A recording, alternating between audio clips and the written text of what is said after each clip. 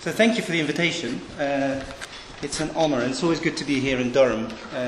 Every time I come here I feel there's so many good work happening here, and so it's a pleasure to be here. We already had a day, some of us, a postgrad conference, and I was really impressed by the quality of the work that was presented and the way it was presented. So, and also thank you for being so brave to be here at the end of the day, and it's such nice weather out there, and so I'm really grateful. Thank you. What I'll do is something in the field of fundamental theology, and I hope that is not too boring and formal and methodological at the end of the day, but I'll try to make it interesting.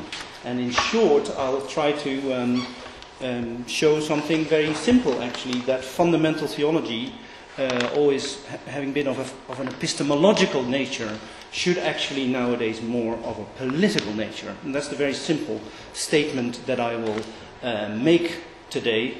Nothing more, but I'll give you some arguments for it. And here it is.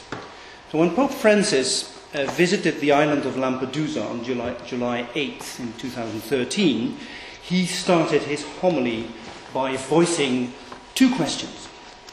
Adam, where are you? And Cain, where is your brother? Now, these are the two questions that God asked at the dawn of human history in the book of Genesis. One about being lost and hiding in God's own world, not being present to God and therefore not being accountable. And one about neglect and the lack of responsibility. And in his homily for the people of Lampedusa, the Pope added a third and quite similar question to these two. Has anyone wept? Today, has anyone wept in our world? And then he asked for forgiveness for what he described as the globalization of indifference, our culture of comfort, in which we have become insensitive to the suffering of others. Now, these questions, ancient and new, about sin and forgiveness, have proven to be powerful instruments, I think, of the Church in the world of today. And some might think that this is due to the personality and the charism of Pope Francis. And this claim is not unfounded, since considering the impact he has had on believers and non-believers alike. No doubt his public performance strengthens the ruling conviction that individual authenticity makes belief believable, and that the test area of credibility should be the public sphere.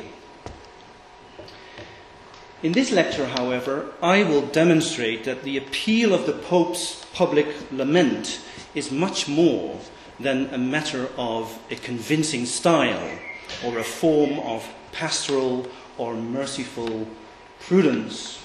Credibility also presupposes a theology that can and should be critically explored if it does not want to be left to the dubious mercy of personal preference or public approval.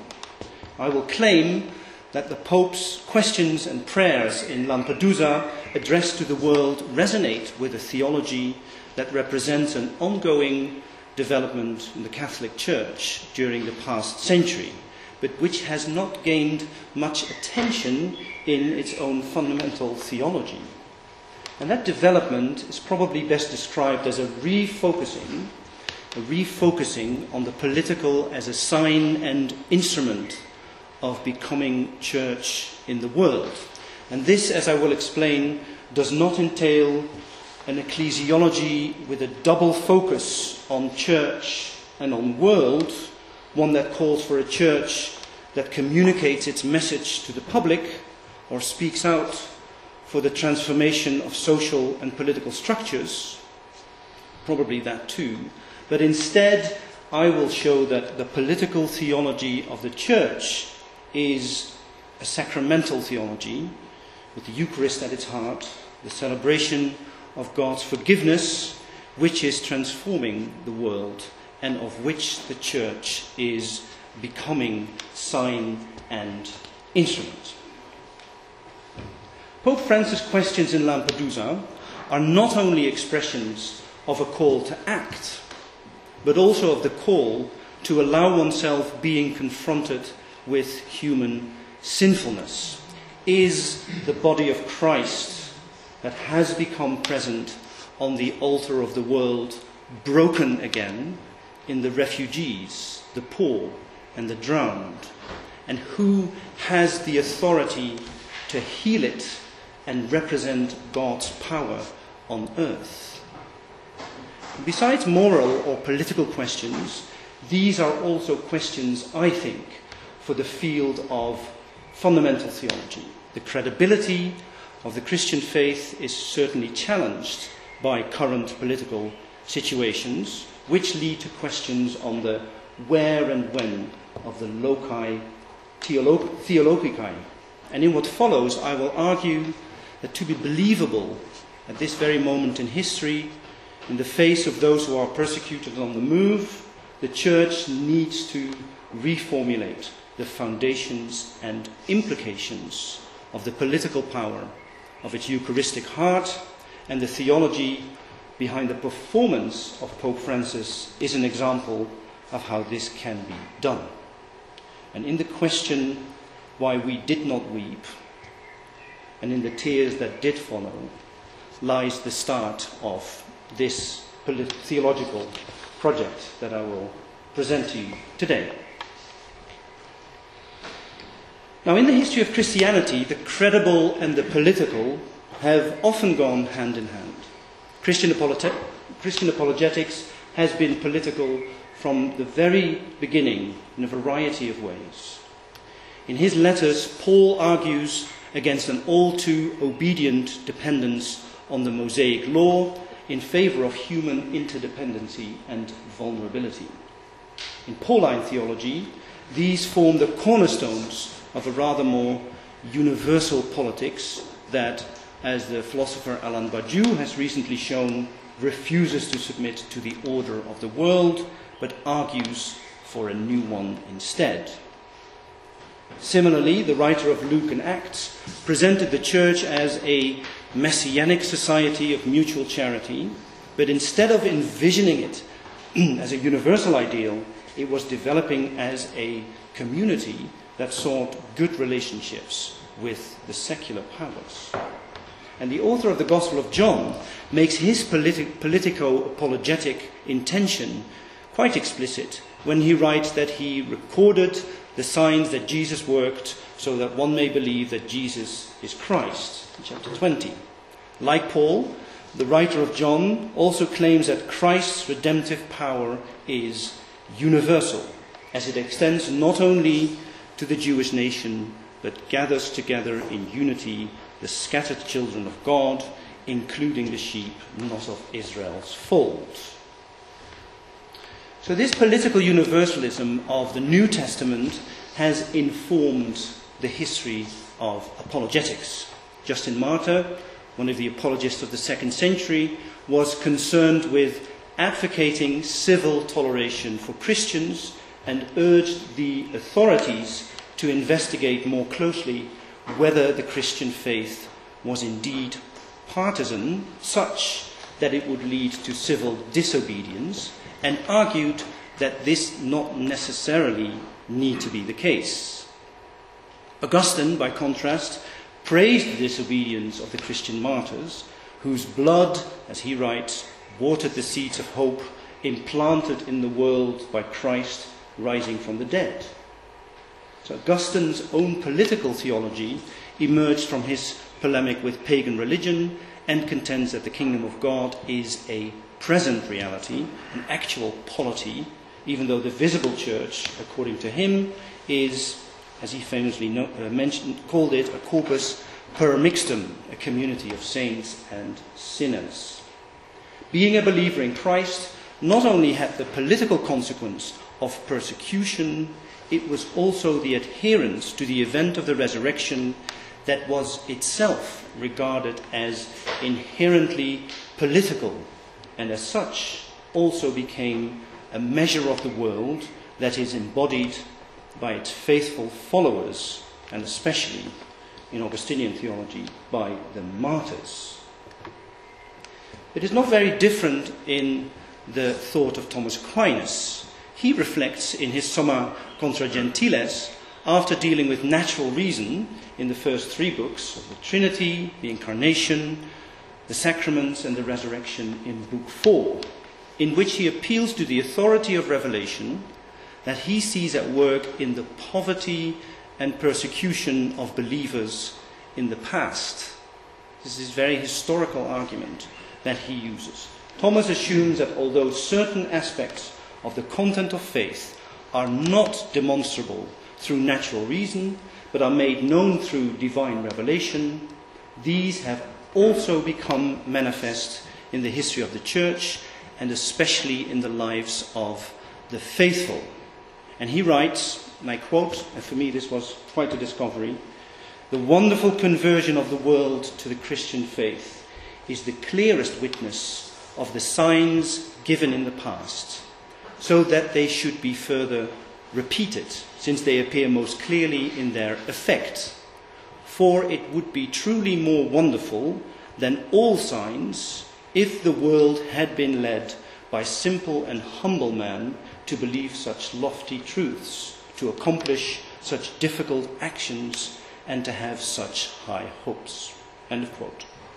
So according to Thomas, from whom one would have expected a metaphysical and logical rigor of a different kind, with which he would draw a sharper distinction, but that's at least what I expected, a sharper distinction between the natural and revelation, certain moments in the political history of the Church function, according to him, as a sign and as a foundation of the credibility of faith. Now, with the emergence of the field of fundamental theology from the 17th century onwards, the history of this close connection of apologetics and politics seemed to be put on hold. A concentration on the preambula fidei, the preconditions of the judgment of credibility, was accompanied by a rationalist approach, which was directed against revelation as a supernatural foundation of faith. Epistemology, at the time, was seen as first philosophy and expected to provide the philosophical certitudes for the content of theology. And this way, the key motivation of apologetics seemed to have definitively shifted from politics to knowledge.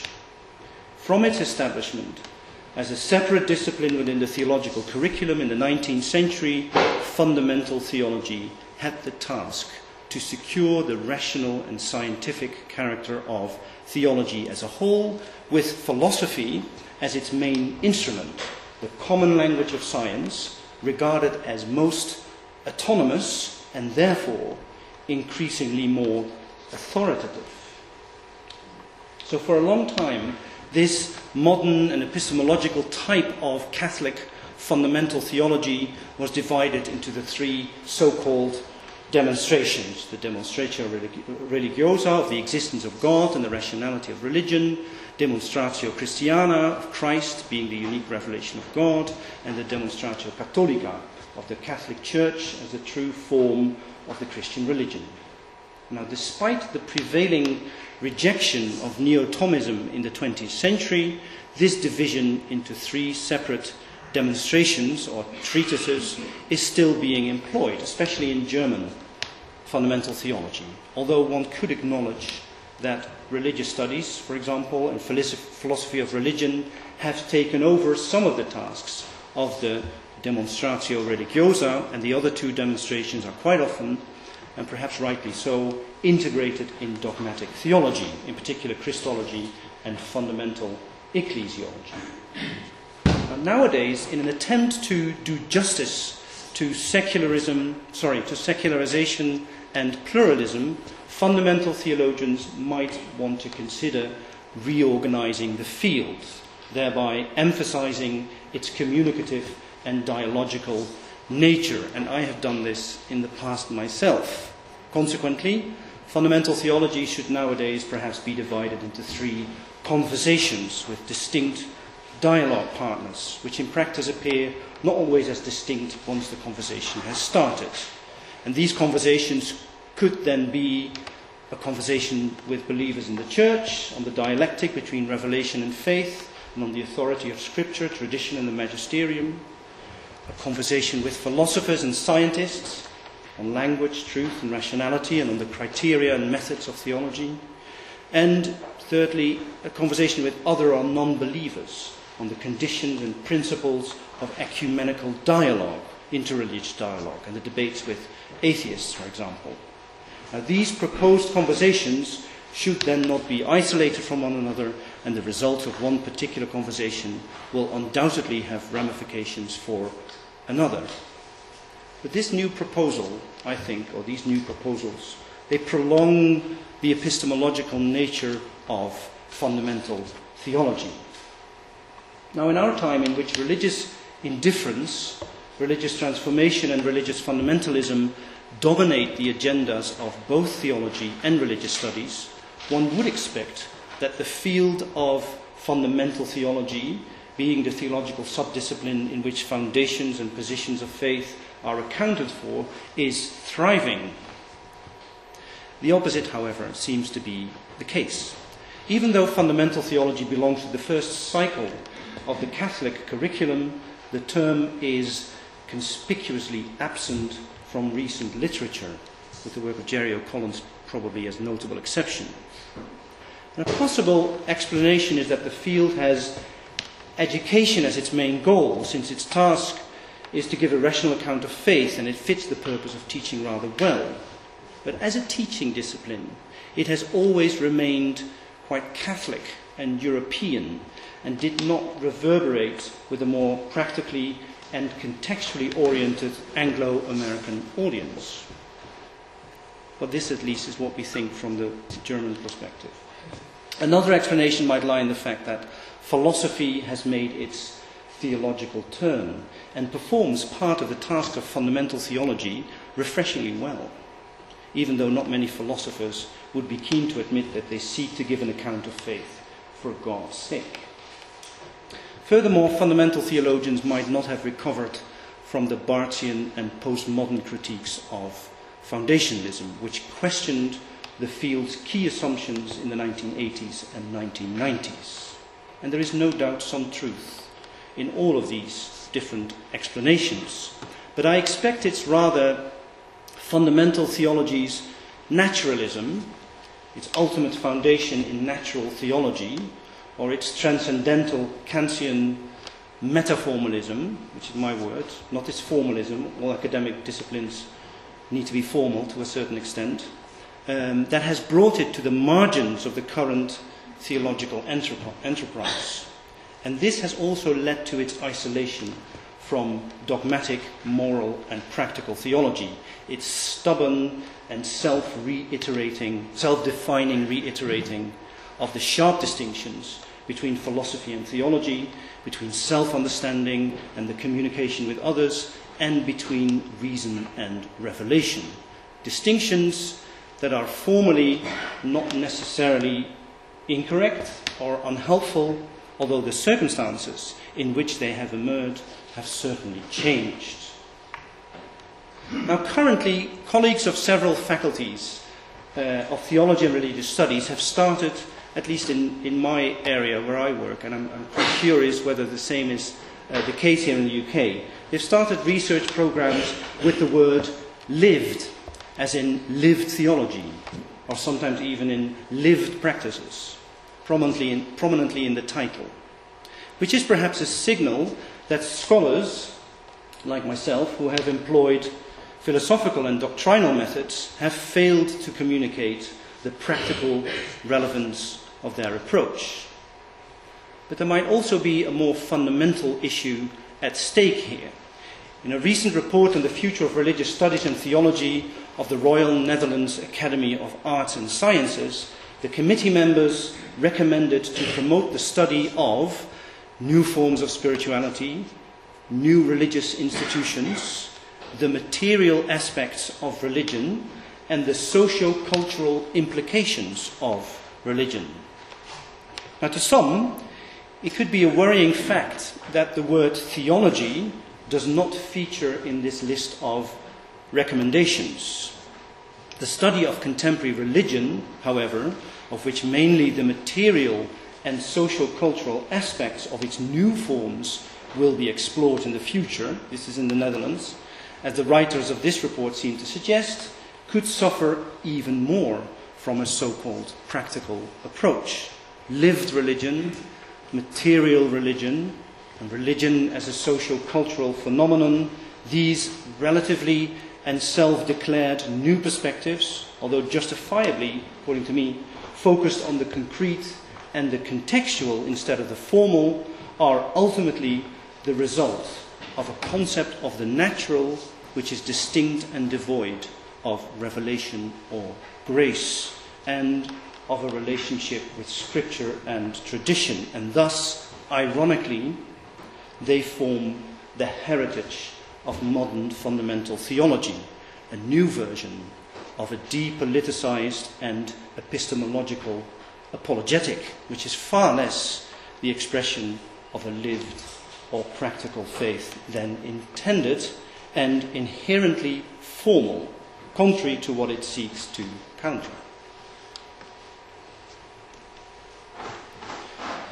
Now, the study of the foundations of faith, I wish to argue, should, instead of choosing a material or empirical approach, rather retrieve its political origins and choose its starting point in the communal faith of the Church, in its critical questioning of the world's sinfulness and in its faith in the resurrection, even or precisely when the world manifests the contradictions of its redeeming power.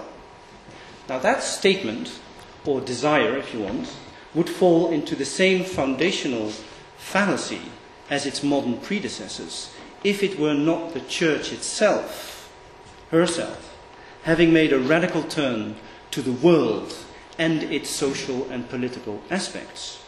The social practice of the Church gives sufficient reason, I would say, for a new apologetic, which chooses the political rather than the epistemological as its starting point.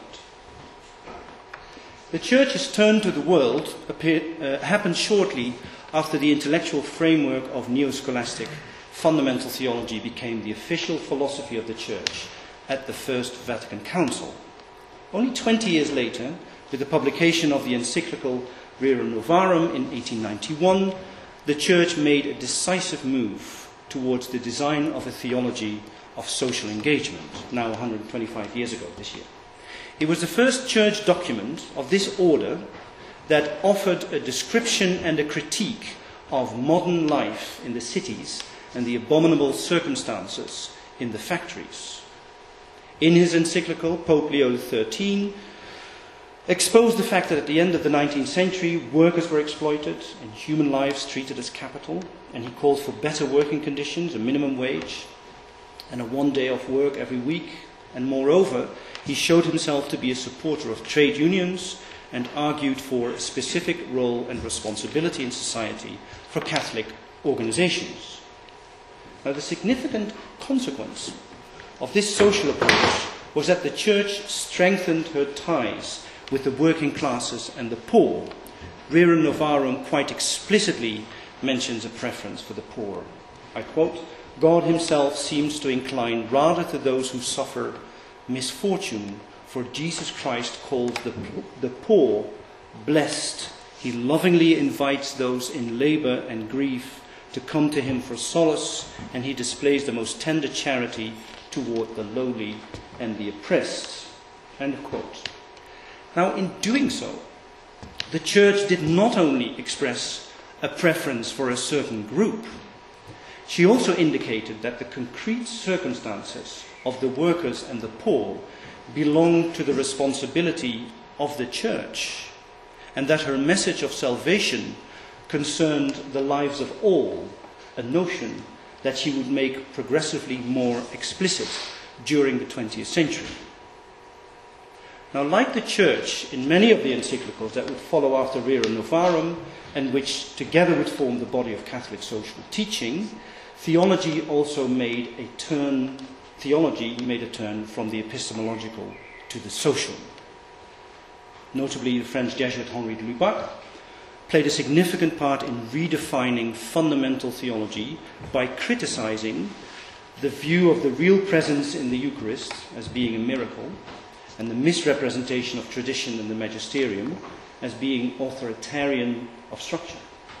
De Lubac believed that these views of the Catholic faith after the First Vatican Council, just as the type of Catholicism that had accommodated itself to fascism in the Second World War, were symptomatic of an extrinsicist ontology which posited grace as something that came from the outside with no intrinsic connection to the world and human nature, emerging from a rigid distinction of the natural and the supernatural.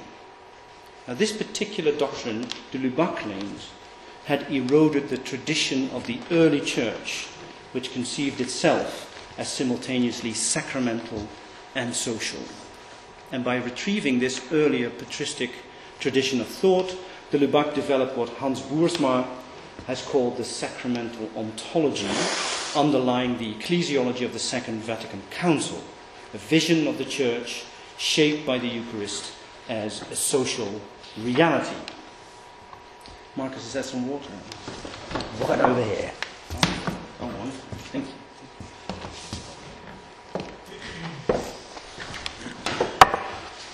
Now, after de Lubac, Edward Schillebeeckx pursued this idea of the church as a social reality and translated it into a theological hermeneutics in which the church became a salvific sign of the world. And in one of his commentaries on Lumen Gentium, Edward Schillebeeckx explains that the church's new relationship with the world is based on its retrieval of the concept of grace in nature, which has turned world into a theological concept that may refer to a secular autonomous reality with its own autonomous structure and laws, but only to the extent that God's Spirit in Christ reveals itself in it, and as such is an objective expression of the life of grace. World as the objective expression of the life of grace. So Schillebeeckx argues that because the Incarnation is the revelation of God's love, which has redeemed all of human history, one has to acknowledge, according to Edward Schillebeeckx, that salvation is a reality before people are confronted with the church, even though the church is a visible sign and fulfillment of this reality. And that is why, according to Schillebeeckx, the church's task is not primarily to preach the gospel to the world. Instead, her preaching should be regarded as a result of the sacramental embodiment of Christ's presence in the world. Orthopraxis comes before orthodoxy, or if I want to put that more correctly, Schillebeeckx would say Christ's orthopraxis comes before our orthodoxy. So the church can be called Sacramentum Mundi because she discerns the work of Christ as a sacrament in the world, which she seeks to embody. And it's the order of things according to Schillebeeckx. So in the end, the theological life, the theological here as in the theological virtues, theologaal in Dutch, the theological life of all of humanity is the foundation of the sacramental unity of church and world. And it is only because of this foundation that Schillebeeckx can write that at the heart of Gaudium et Spes there is the idea of humanity with its transcendental, these are his words, transcendental absolute destiny, though living in an earthly history with its own plans for the future. So Schillebeeckx's reading of the Council brings him to the conclusion that the autonomy of the world and its people is not in contradiction with the promise of the kingdom, but instead a place in which the faithful can freely become a sign of the living one.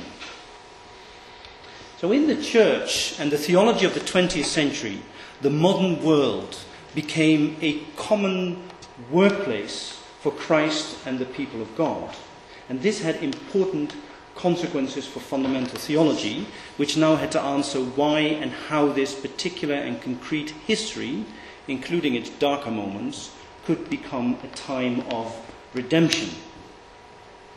In the 2011 document of the International Theological Commission, Theology Today, Perspectives, Principles and Criteria, one can find the start of the answer to these questions. The document mentions dialogue with the world explicitly as one of the 6 sources of theology. And the other loci are the study of Scripture, fidelity to the apostolic tradition, attention to the sensus fidelium, responsible adherence to the ecclesiastical magisterium, and the collaboration with other theologians. So the writers of this document stress the importance of knowing not just the loci, but also their relative weight and the relationship between them. Now, ever since Philip Melanchthon and Melchior Cano proposed their lists of theological loci in the 16th century, theologians have had disputes about which theological sources should be on such a list and which not. Now, contrary to Melanchthon, who interpreted Luther's theology by proposing an organization and list of principal theological themes, Cano, the Dominican, constructed his list systematically based on the theological authority of the sources and decided on 7 proper and 3 additional ones. Now, after Cano, the list of theological loci became shorter rather than longer because the disputes shifted from theological to divine authority, and the ongoing polemics on the authority of Scripture and the magisterium inhibited that other sources were considered to be authoritative whatsoever. So in Catholic fundamental theology, there was a notable exception being made for human reason, which was ascribed a separate persuasiveness, thus giving way to this 19th century apologetics of evidences, proofs, and probabilities, either to warrant a natural theology founded on its own logical and epistemological principles, or to protect these principles against a natural theology that claimed to know the things that belong to God, or to safeguard divine revelation against the confusion that would be the inevitable result of human reason. This is John Henry Newman. Now, in view of the history of Christian apologetics, one could argue that the debate on reason, revelation and authority has received a new impulse with that document, Theology Today, because it mentions signs in today's world as one of the 6 loci. Now, with reference to Gaudium et Spes 11, the authors of Theology Today acknowledge the theological value of, this is a quote, the events, the needs and the longings of today's world that may truly be signs of the Spirit's activity. Now, in its relatively short history, fundamental theology has had, as you all might know, the exploration of divine signs in the world as its specific task, which resulted at certain moments in time in the study of miracles, of proofs of the Christian faith.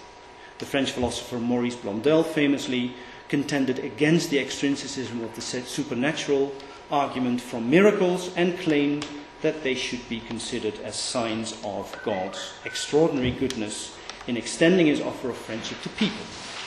Now, hence, the credibility of faith does not need the support of visible signs as ultimately unintelligible and therefore divine facts, but as the sacramental events of God's grace in the world.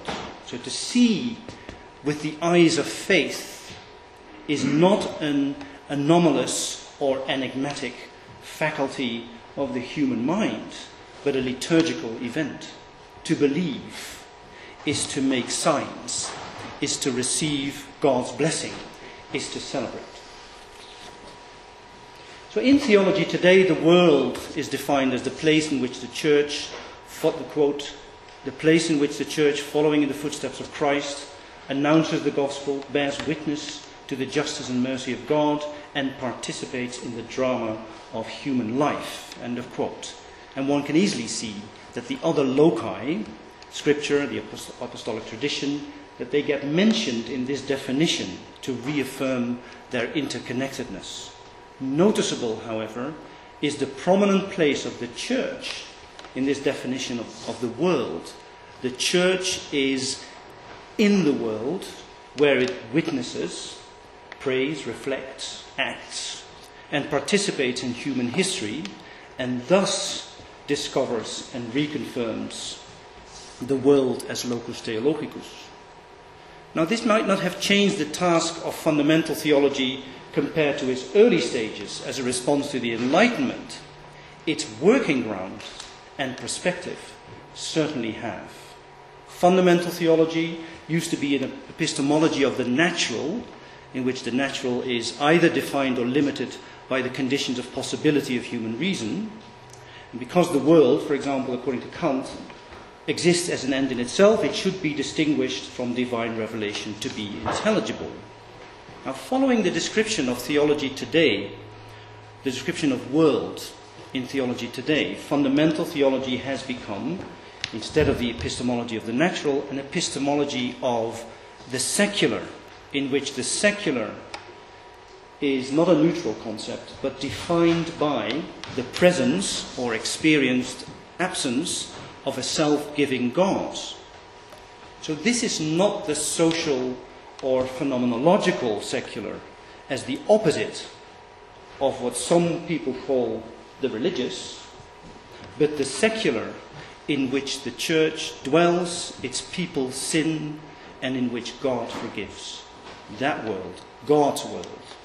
So consequently, the intelligibility of this world, God's world, should not be limited to a formal concept of the natural, nor should knowledge of God's revelation in the world depend on an epiphany or construction of meaning to the transcendental subject. Now, this does not need to be the end of natural theology. Natural theology should and could include the incarnation as an act of God's self-giving love. Indeed, contrary to transcendental and phenomenological concepts of the world, a theological concept is marked by the incarnation, death, and resurrection of Christ, and should be rationally accounted for accordingly.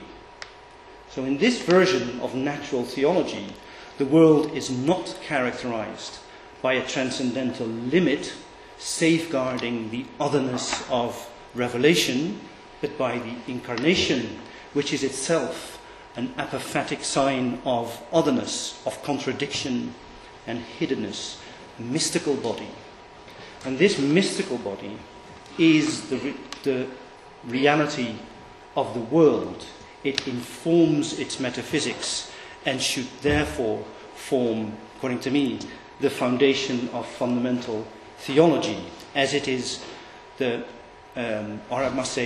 starting point, not the foundation, better the starting point for fundamental theology, as it is the precondition of the intelligibility of faith. Now, while the Church uncovered the world as a locus theologicus during the 20th century, the study of the political became a prominent new field in modern theology. Not everyone, however, agrees on what has motivated that synchronism.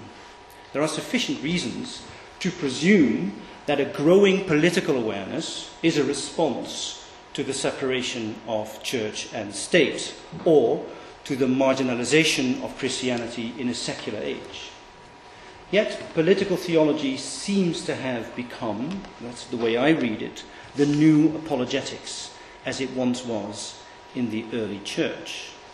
As such, it has not always been able to avoid the dangers of modern apologetics, in which faith becomes prone to religious fundamentalism or secularism. In any way, although sometimes accompanied with the resentment of a reactionary mentality, which is present in both conservative and liberal fractions, the Church has undeniably made a shift towards the political in the past century. And to me, this is fairly obvious. To illustrate this, I could mention the following quite diverse set of examples, encyclicals, like the already mentioned Rerum Novarum on capital and labour, Quadragesimo Anno on the social order, Pacem in Terris on peace and justice, Populorum Progressio on the development of peoples, Laudato Si, on care for our common home. Yet another example of the Church's political turn is the social work of rapidly growing lay movements such as Focolare, Comunione Liberazione, or Sant'Egidio. And perhaps the clearest example in theology of this Church's political turn is the rise of liberation theology, black theology, public theology, or feminist theology. All these different examples, I think, are signs and manifestations of practices and reflections of a faith that shows an increasing political awareness, either or not, intentionally. And I think this is a fundamental development in the Church, and I think and hope that it will not go away anymore. Now, apart from the emergence of new theological themes and approaches, this political turn has had an impact on the nature and content of Catholic theology as a whole, and even for that simple reason, it is important for fundamental theologians to pay attention to it. Since the Second Vatican Council, the theological landscape has changed drastically. Biblical exegesis has gained a more prominent place in the theological curriculum. The fields of moral and pastoral theology have expanded and grown in importance. Political perspectives in both biblical and historical research have had substantial corrective consequences for the development of doctrine. Ecumenical interreligious dialogue has changed the often aggressive and polemical attitude of the old apologetics into an openness for, as for example expressed even in Dominus Jesus, the universal economy of the word that is valid also outside the Church. Now, not all theologians might have heard faith's political calling in the modern world. The field of theology as a whole, I think, has certainly uttered a response to it. And systematic theologians, like myself, have profited from these developments, but at the same time, they increasingly struggled with the hermeneutical problem of the universality of dogma and the particularity of the present, the political present. How can the truth be found in new forms that bear the mark of the current cultural and political situation in which they emerge? And this question has been treated differently in recent decades. What has been addressed as a hermeneutical problem of understanding in the 1960s and the 1970s, or as the hermeneutics of difference, either historical, cultural, or religious, in the 1980s and 1990s, has turned out to be, according to my reading of these developments, to be a problem of revelation. And this shift from the hermeneutical via the postmodern towards the theological is best illustrated, I think, maybe not surprisingly so, by the development of Schillebeeck's theological hermeneutics, who notably expressed having made a conscious radical shift from metaphysics to history for political reasons. In his words, to do justice to the human world and society. And that shift, he said, was also a clear break with the Thomist worldview of the participation of the totality of meaning in every particular experience, embedded as it was in a monocultural society. This is a statement from 1974. Therefore, he thought, a pluralist society should be supported by a theology of anticipation, one that accommodates, as he said, Jürgen Habermas' ideal democratic society with its non-coercive communication, allowing critical reason to do its work based on historical and particular human experiences rather than on a single perennial metaphysics. That's what he said in 1974. But in his valedictory lecture in 1982, Schillebeeck asked the question of how our concrete situation can be the revelation of the universal message of the gospel quite differently.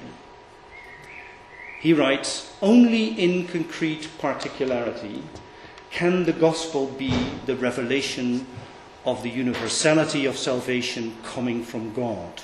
End of quote. So the hermeneutical question had become a universal answer about revelation, even though it stressed the particular. And this had fundamental theological consequences. As he writes, as he writes, theological reason can therefore not be the so-called unbiased theoretical reason of the Enlightenment, or Kantian purely practical reason, or Hegel's personified reason.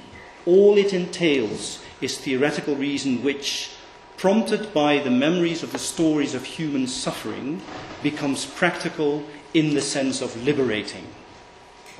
1982. So what started as a problem of the understanding of truth in history turned into the question how revelation could be seen as a response to and a liberation from suffering in the here and now.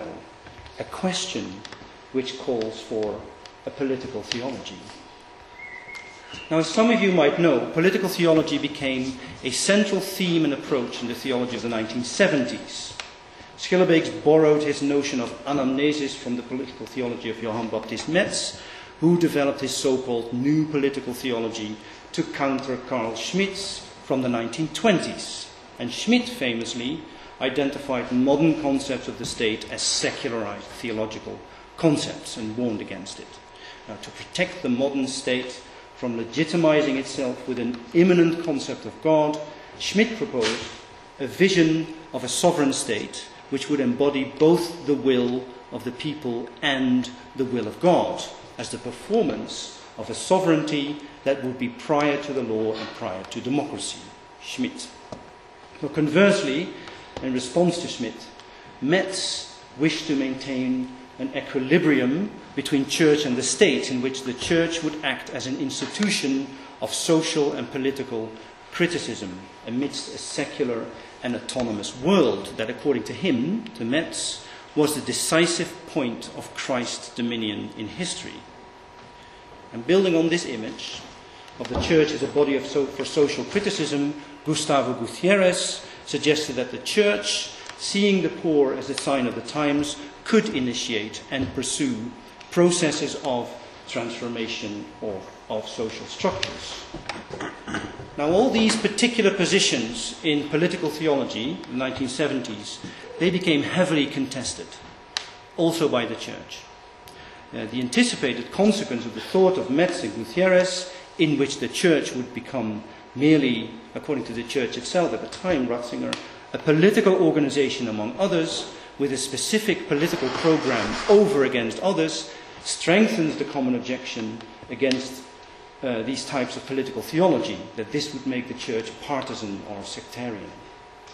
And Schmitt's position triggered a similar criticism, as Kavanagh has pointed out, because it would turn the nation state into a Catholic, all-embracing body with equal sectarian consequences for the church. So, exit political theology. At least that's what it looked like. I think we've got about, well, we're at 5:30, so we're eating into question time, but... All right, I'll do my best. So exit political theology, that's what it looked like for a short while. But in the past decade, however, there seems to be a resurgence of political theologies, which not only critically stir the margins of theology, but rather has started to dominate the field, at least of systematic theology. And this, I think, has not arrived yet in the field of fundamental theology, and I think it should. And you know the examples. William Kavanagh's Politics of the Eucharist, Charles Matthews' Theology of Public Life, Elizabeth Johnson's Theology of Creation, Vincent Lloyd's Theology of Race, Elizabeth Johnson's Theology of Creation, Walter Kasper's Theology of Mercy, to name but a few current and significant examples. Now, in a recent collection of lectures, Francis Schussler Fiorenza notes that despite the reduction of the church to the private sphere within a market economy, the public exercise and political influence of the church could take on a new role in the public sphere. And in a Metzian fashion, I think, he asks how new political philosophies have taken the Holocaust as an appearance of modernity and as such as a new starting point for theology. So perhaps Francis Schussler Fiorenza is the one who tried to connect political theology with fundamental theology. And this has called for, according to him, an anthropology that is aware of sin. not to use it, as Schmidt has done, as an argument for an authoritarian government, but as an impetus for social and political practice. Same point as Gutierrez was making.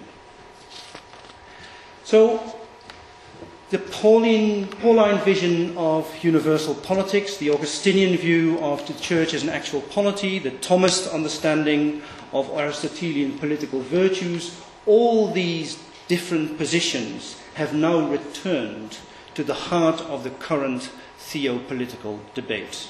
And one would have thought that the tension between church and state got settled in modernity, but instead, in this world on the move, we experience the limits of that precious balance.